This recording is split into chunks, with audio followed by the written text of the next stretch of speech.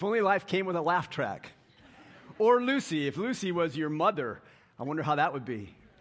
I don't know. Hey, happy Mother's Day, everybody. Thanks for being here. I'm glad you're here. One of my wife's beautiful gifts to me and to, I think, the world is she loves to laugh. She just loves to. So I'll be in bed at night. I usually go to bed earlier than she does. She's a night person, which I don't understand.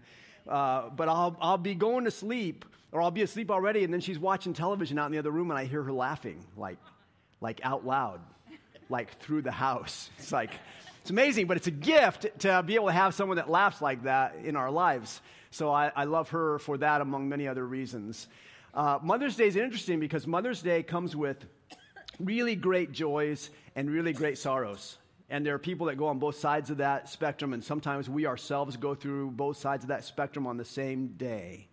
And then it cycles around every year, and we go through it again. And if you're a mom, there's a lot of pressures that come with that. If you're a woman and you're not a mom, there's a lot of pressures that come with that sometimes. And sometimes I think sometimes those pressures, and there's pressures on those of us who are not even women, right? I mean, so all of us can get on this boat if we want to, but sometimes I think life feels like you're a grape in the grape vat, you know? Sometimes you're the foot, and sometimes you're the grape.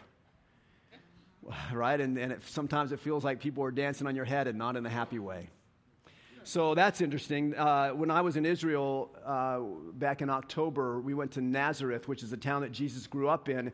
And we went to a little farm there, which is sort of a reproduction of the ways they would have done agriculture back in the time of Jesus 2,000 years ago. And we saw an olive press. It's just a long beam, and it's got these boulders hanging down from it. And they put all the olives underneath that, and then they lower these rocks, these big stones, and they just lower it in, and it's not like someone stomping on the olives, it's just this constant pressure. And it just weighs and weighs and weighs and weighs on the olives until all the oil is squeezed out.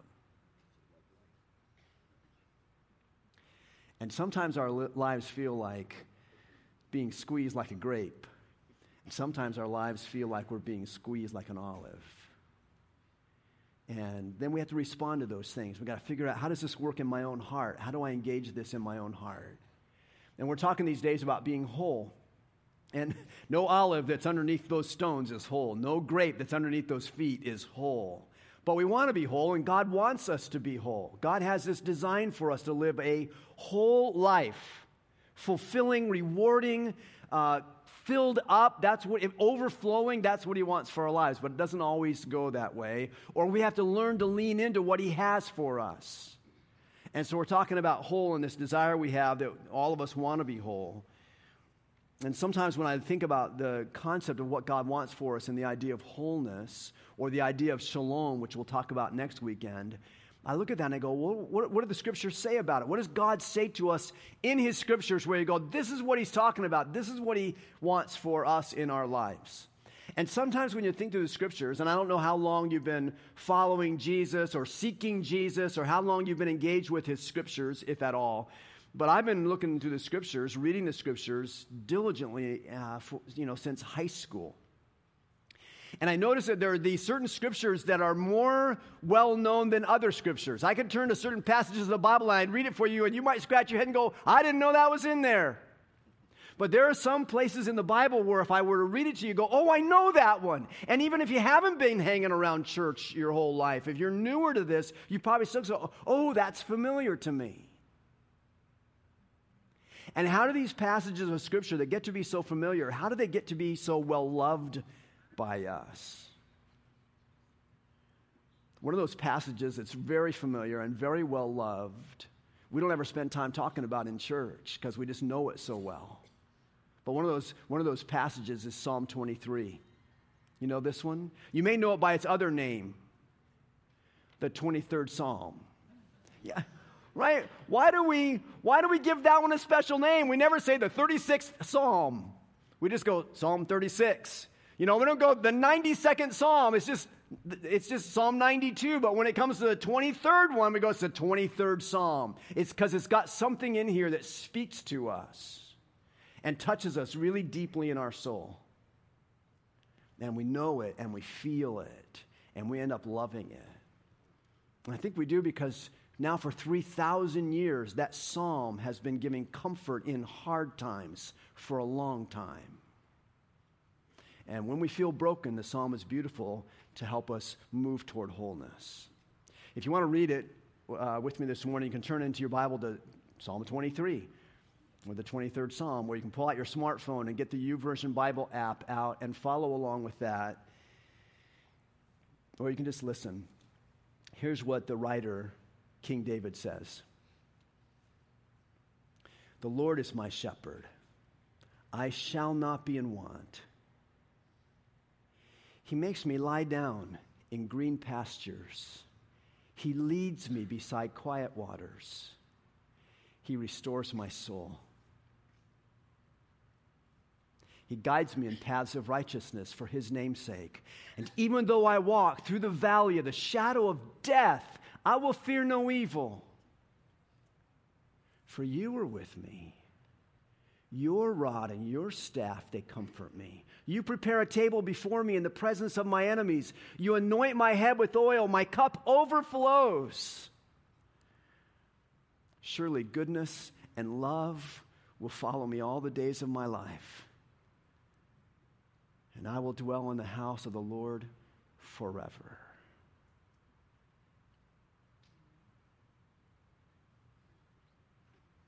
That was written by David. We know him later in his life as King David, but he wasn't always a king. And sometimes I don't know if you ever think when you hear that psalm, or if you're reading through the scriptures and you get to that psalm, I don't know if you stop and go, what was going on in David's life when he wrote that psalm? Because sometimes we come to these places that are so comforting, we go, oh, David was such a spiritual giant, and he was so engaged with God, and his life was so full of joy. Or he was a king, and kings have everything. It's hard for us to think about people who have everything ever having any trouble. But I imagine when David wrote this song, that it wasn't the high point in his life. I imagine that when David wrote this song, he was under a pile. I imagine when David wrote this song, he either felt like somebody was stomping on his life of grapes, or there were some stones pressing down on the olive of his soul. And you can't tell just by reading the psalm if he's writing it as a statement of reality, or if he's writing it as a statement of faith in what reality could be. I don't know how it went for David, and I don't know how it might go for any of you who write, but I know I've kept a journal in my life since I was in high school. Not every day and not every month, but sporadically over all these years. And what I've noticed when I look back on it is I typically write when I'm depressed. I typically write when I'm under stress. I typically write when things are not going all that great for me. Because when it's all going great for me, I don't have time to write because it's just too much fun and life is good. But it's when it gets hard, I go, I've got to write this down. I got to think this through. And often my writing when I'm in pain becomes not a statement of just reality, but it becomes a statement of faith. I don't know if David wrote this song when he was just a young shepherd boy and all of his brothers had been sent off to battle and they're doing magnificent things in the name of Israel and in the name of the king. And David's left isolated in a field with a few little sheep. Or I don't know if he wrote this song after he'd helped King Saul solve his biggest problem, who came in the person of a man named Goliath. And after David served the king so valiantly and so gallantly, then the king started chasing him down because he was jealous of David's popularity. And so now David's hiding in a cave in the desert in En-Gedi. And I don't know if that's where he wrote this song, being chased by the king of the nation.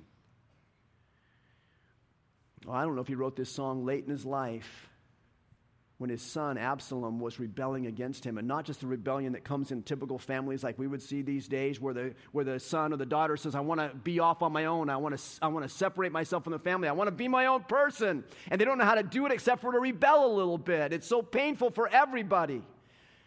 But what happens when that rebellion goes public, and now your son wants to become the king, and to be the king, he's got to take you out?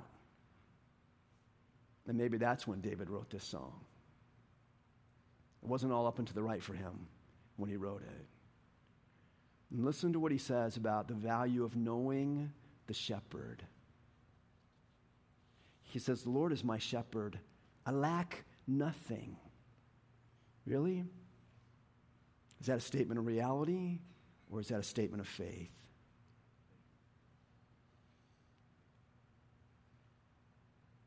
He makes me lie down in green pastures.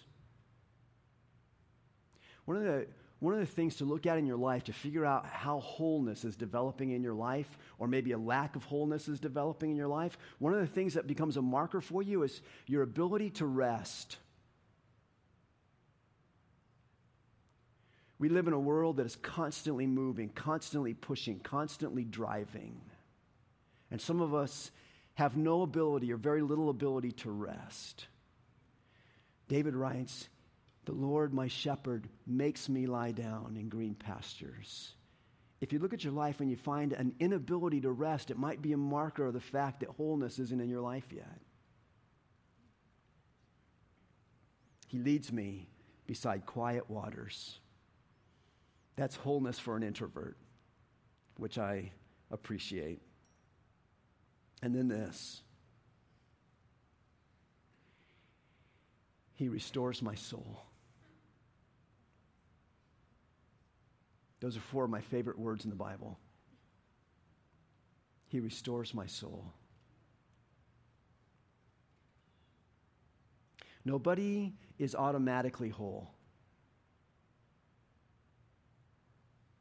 It's easy to look around in our lives and even at church, look down the row and look at people who just seem to have it all together. We ought to have a day at church where you go, this is not have it all together day. We ought to have a day where you just dress like your soul looks, or your soul no one wants to come. It'll be empty. We like it. We're like, okay, cover it up, make it look good, because we're coming to church. Yeah, but every one of us needs our soul restored. Every one of us. Nobody is automatically whole. And nobody stays automatically whole. We need a shepherd. We need a shepherd who restores our soul.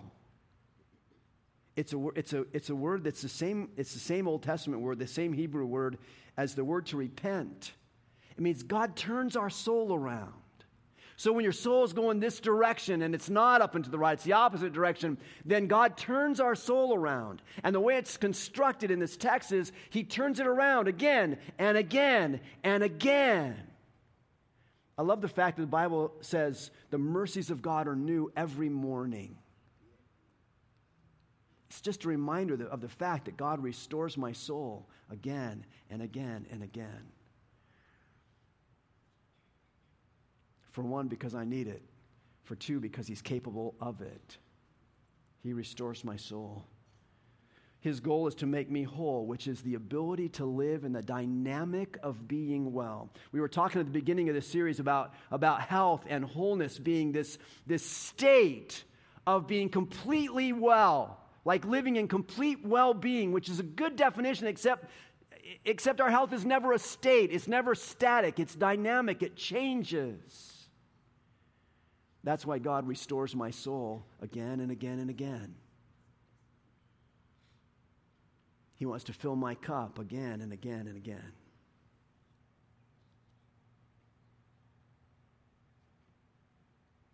And here's where I think David was when he wrote this song. He says, even though I walk through the valley of the shadow of death. That's where he was walking then. You ever been in the shadow?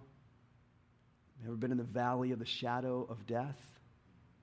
Sometimes it seems to me the shadow of death is almost worse than death. Like when you're in the waiting room and you're waiting for your loved one, or you're in the waiting point of life and you're just waiting and you want them to get better, but they're not getting better. Or you're waiting and now they're on hospice and you're waiting and you're living in the valley of the shadow of death. Valleys are interesting. Not valleys in our state. I mean, we live in the Sacramento Valley. It's this huge valley. It's a big flat valley with mountains on both sides, but separated by miles. That's not how the valleys typically are in Israel. Some of them are, but most of them are valleys that are more like canyons, and they twist and they wind and they turn. And when you're in that kind of a valley, you can't see around corners very far. And when you can't see around corners, you don't know what lurks around the next corner. You don't know what lies behind the next corner. And that's what our lives are like. You don't know what's around the corner. You don't know what's coming tomorrow. You don't know what's coming this afternoon. And it's not just a valley, but it's the valley of shadows. Literally, it's what he says is, even though I walk through the valley of shadows, and shadows are interesting because shadows make it hard to see. Shadows make interesting portraits when you've got light and shadow, and it creates contrast, and that can be artful, and it can be interesting, and it can be creative. But when it's just shadow, it just makes it hard to see. And so now you got a valley where you can't see around the corners, and you got shadows so you can't see people's faces, and you can't understand the nature of a threat that comes. He goes, even when I walk through that valley with those shadows, which we walk in. We walk in them on Mother's Day. We walk in them on Father's Day.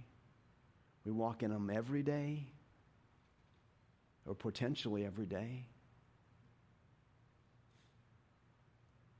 Even when I walk through the valley of shadows, what?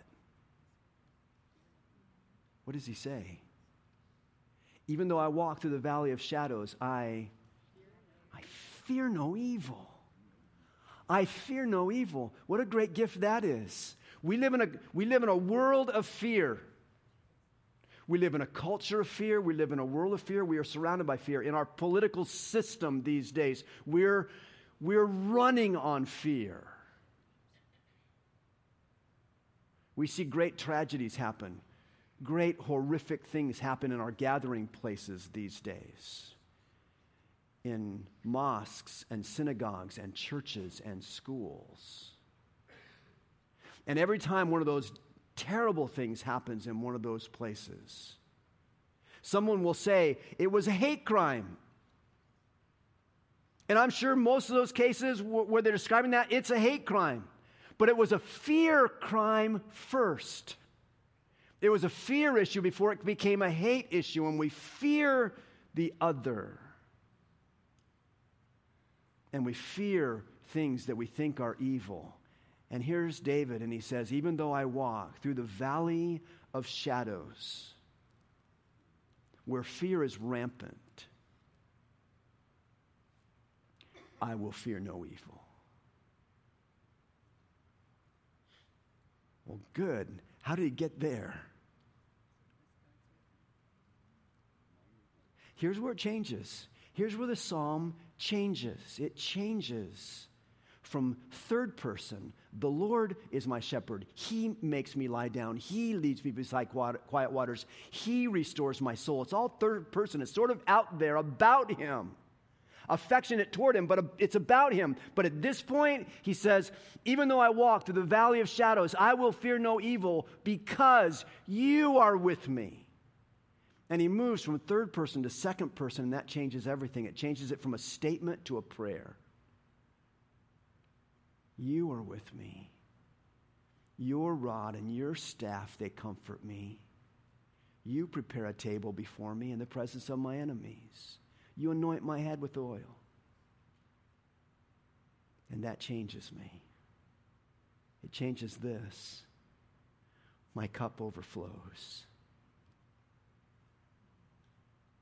Lord, because you're with me, because of these things you do for me, my cup overflows. I never buy into that half glass kind of philosophy. You know, half glass? I have to say this carefully in church because it can come out bad. Half glass, like people, do they ever say to you, like, are you a glass half empty or are you a glass half full kind of person? Now, how many of you are like glass half empty? No one's going to play the game because I'm setting you up. Okay, you know I'm setting you up. Okay. How many of you are half glass full? Yeah. I'm none of that. Because look, if the Lord is with me, my glass is half nothing. A whole cup, a whole life is half nothing. My cup overflows. It overflows. Why don't you make that the theme song of your life? Like, why does it have to be half empty? Why does it even have to be half full? Who said? Like, I'm with David. My cup overflows. Is that a statement of reality or is that a statement of faith? I think it's a statement of faith. But if it's a statement of faith that is lived out over and over in the presence of God, didn't that make it a reality? He says, I will not be afraid because you are with me. The presence of God changes everything. Well, actually, it doesn't. Actually, it doesn't. Because God's everywhere, isn't he? We have a theological word for it. He's omnipresent. He's everywhere. So, if you're a follower of Jesus, he's with you, yes? Yeah, but if you're not a follower of Jesus, isn't he also with you? Yeah, he's with you. He's there. He's omnipresent. He's everywhere present. There's not a place on the planet where God is not, where Jesus is not. It's not the presence of God that necessarily changes things. It's faith in the presence of God that changes things. And here's David, and he goes, let me give you reality. My cup overflows. And that reality comes from my faith in the presence of God with me.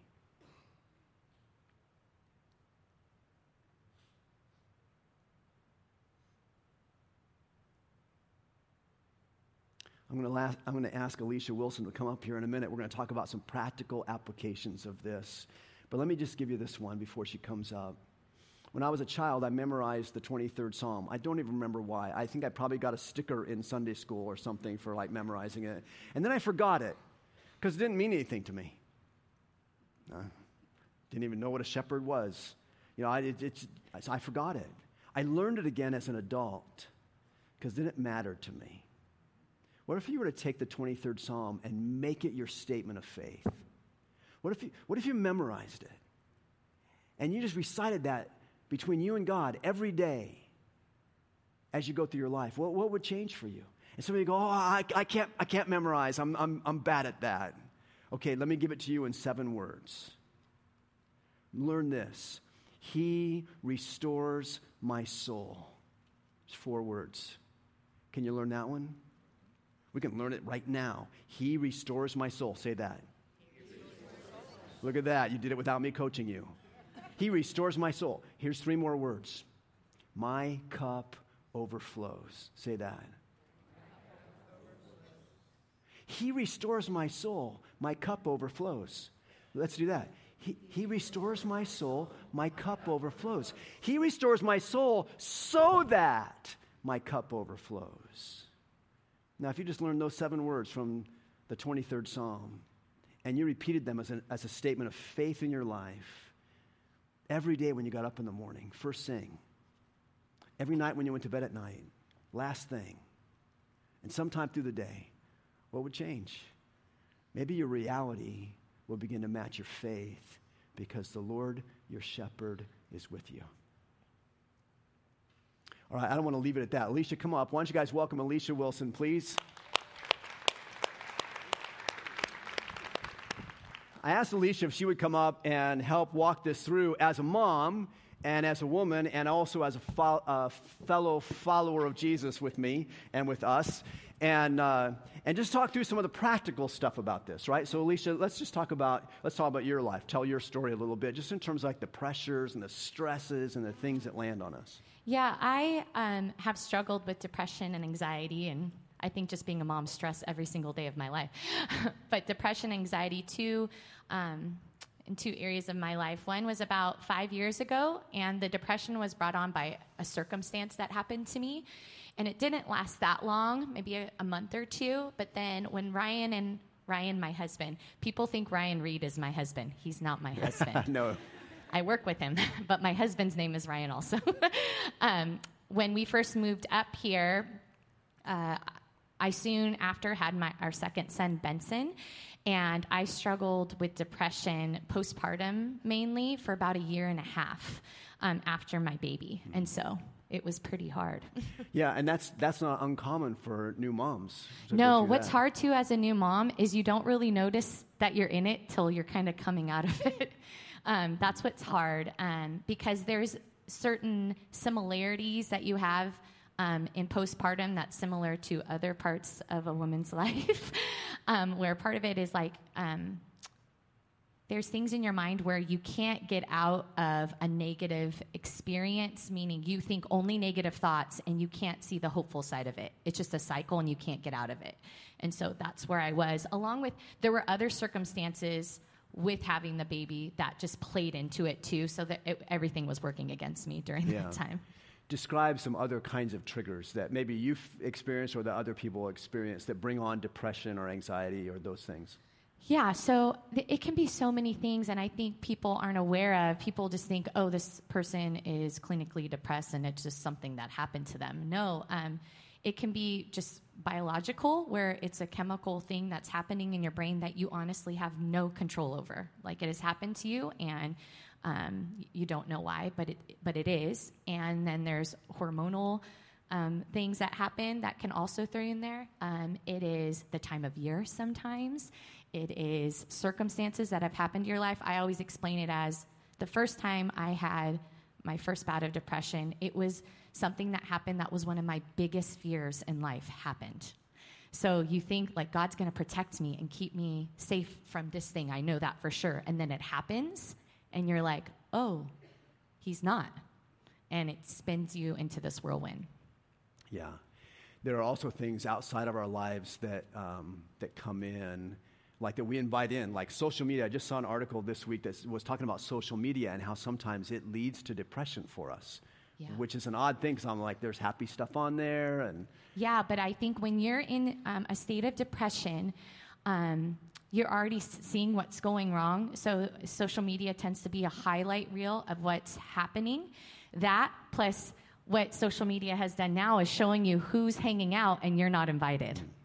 So especially for teens, like you'll see that teens have started to have a lot of anxiety in this area because they're noticing, oh, I wasn't invited to this, or these people are hanging out, or this person's cooler than me. Where before, out of sight, out of mind, you weren't even aware, but now, oh, I'm going to make you aware of everything you're not a part of.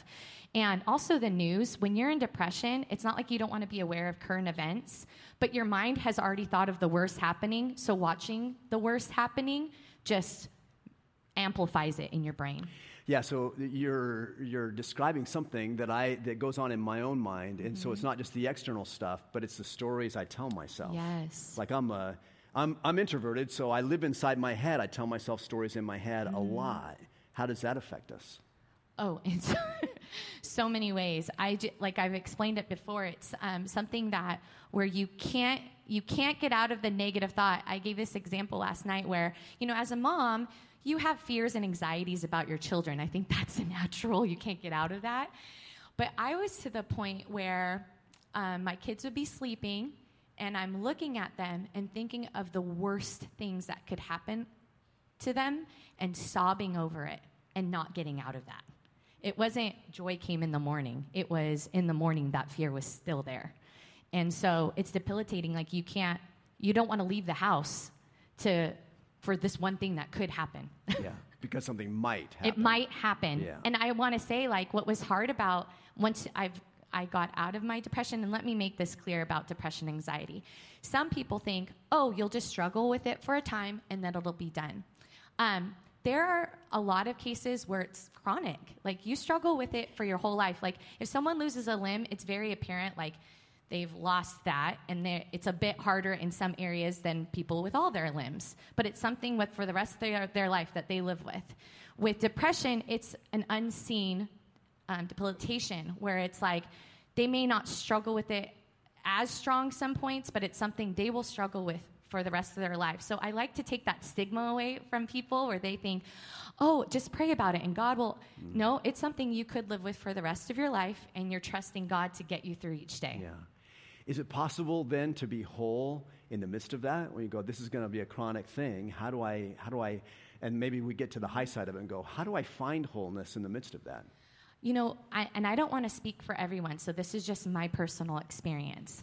But what I've learned to see in areas that I feel I have no control in, it's made me more reliant on God and trusting Him more.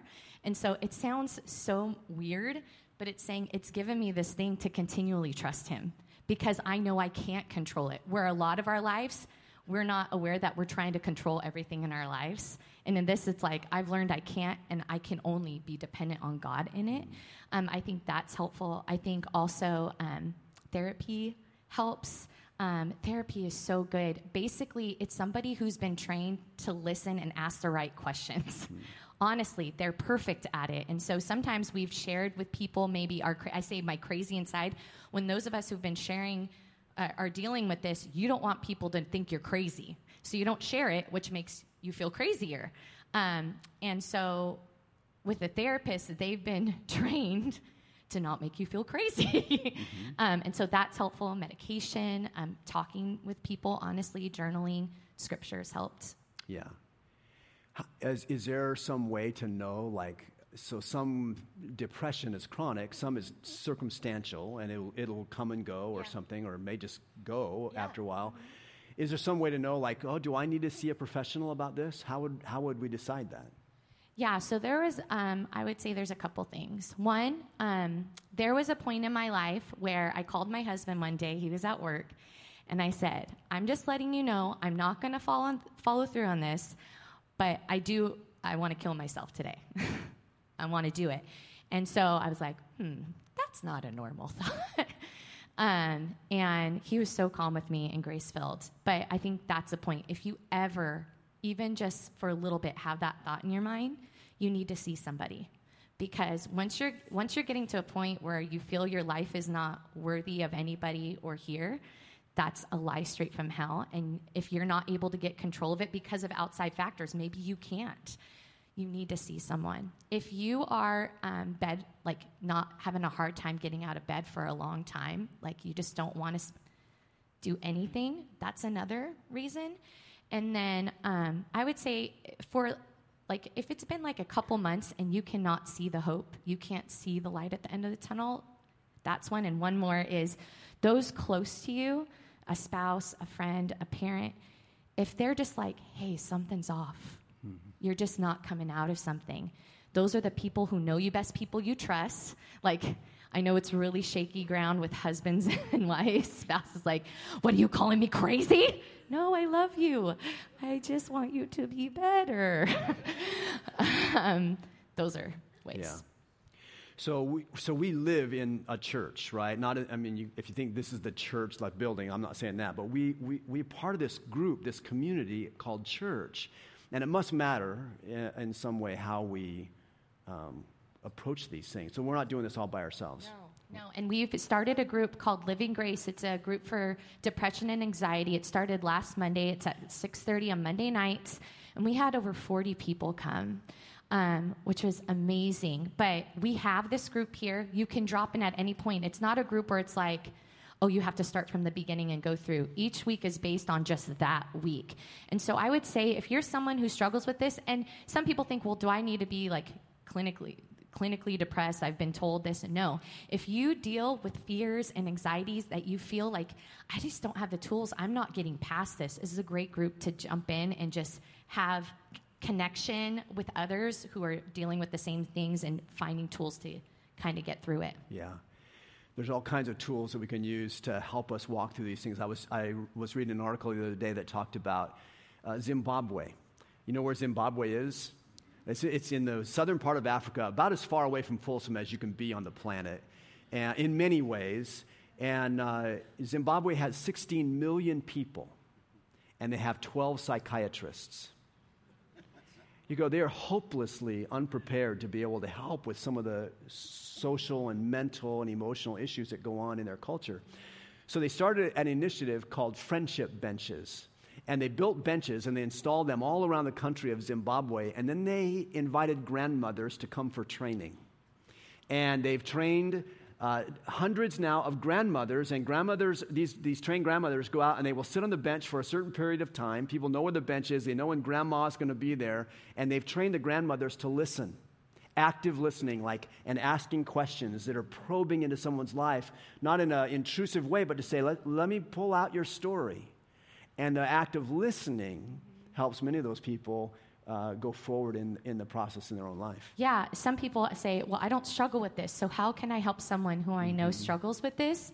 The best thing you can do is initiate and listen. You don't need answers. Someone who is in a depressed state of mind, no answer will do.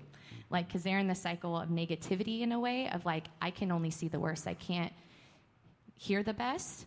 And so if you initiate someone, just ask them questions and be there for them, and then initiate again. Because say you initiated, you had that time, and then you never talk to them again, they're like, see, I let the crazy out, and they think I'm crazy. It's keep initiating. Keep just asking and being there, or just saying, hey, I just want you to know, if someone pops into your head one day and you're like, why did they pop in my head? Send a text, say, hey, I was just thinking and praying about you. You don't know what that does for someone. God is doing that for a reason. So, yeah. Awesome. Yeah. Alicia, we've got to wrap this up. So is there anything else you want to give to us before we Sorry, I got all excited. Yes, Brad, I do. Hey, now they think we staged that question. I know. We didn't at all. Yes. That's why I don't have a piece of paper printed out at all.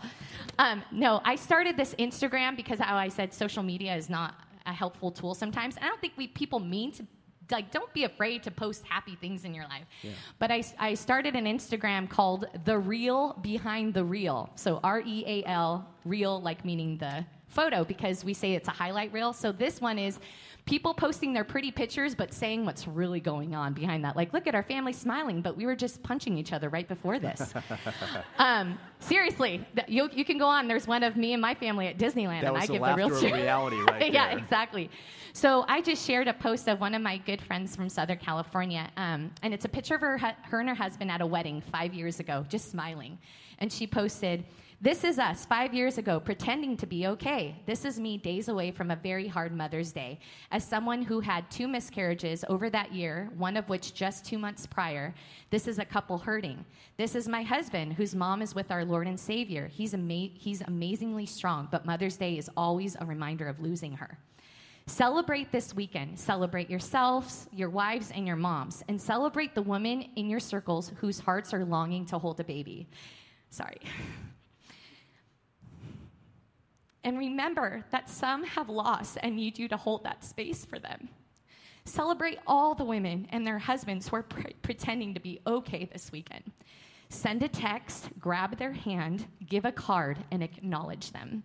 And I love that she expresses the hurting part, but how we can love on that. Because sometimes, again, it's like, what do we do?